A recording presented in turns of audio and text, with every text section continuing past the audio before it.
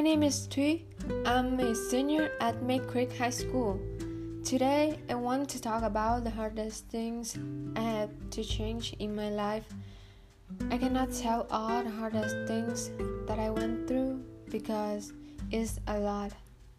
When I was in Vietnam, I think that I will not be able to go to school anymore because my family did not have much money for me to go to school.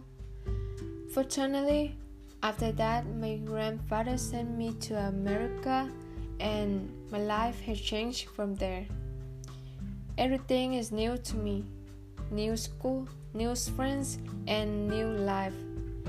I remember the first time I went to school was the most difficult for me. I do not know anyone and I do not speak English even one word. When my teacher or classmate talk to me, I don't understand. I feel like I have a mouth, but I cannot speak. At the time, I only focus on learning English, and I consider a Vietnamese dictionary as my best friend. So a few years later, I can speak English better. I have a lot of friends, and they're very nice to me.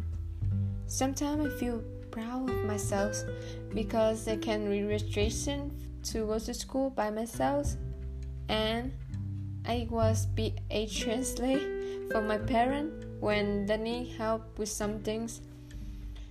I'm not say that I speak English perfectly, but at least I try, and people are still understand.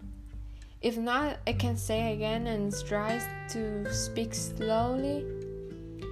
Learning another language is very hard. Sometimes I forgot and just speak some Vietnamese words during class, and that is the funny moment that I had. Sometimes I did not understand what other people were saying because I have not learned those words yet, but I hope I can speak clearly in a few years later. Yeah, that's it. The hardest things that I went through and the times I started to learn English is horrible for me. And finally, I did it. I will graduate this year is my goal, and my dreams was Ellie when I was little. Thanks everyone for listening to my podcast.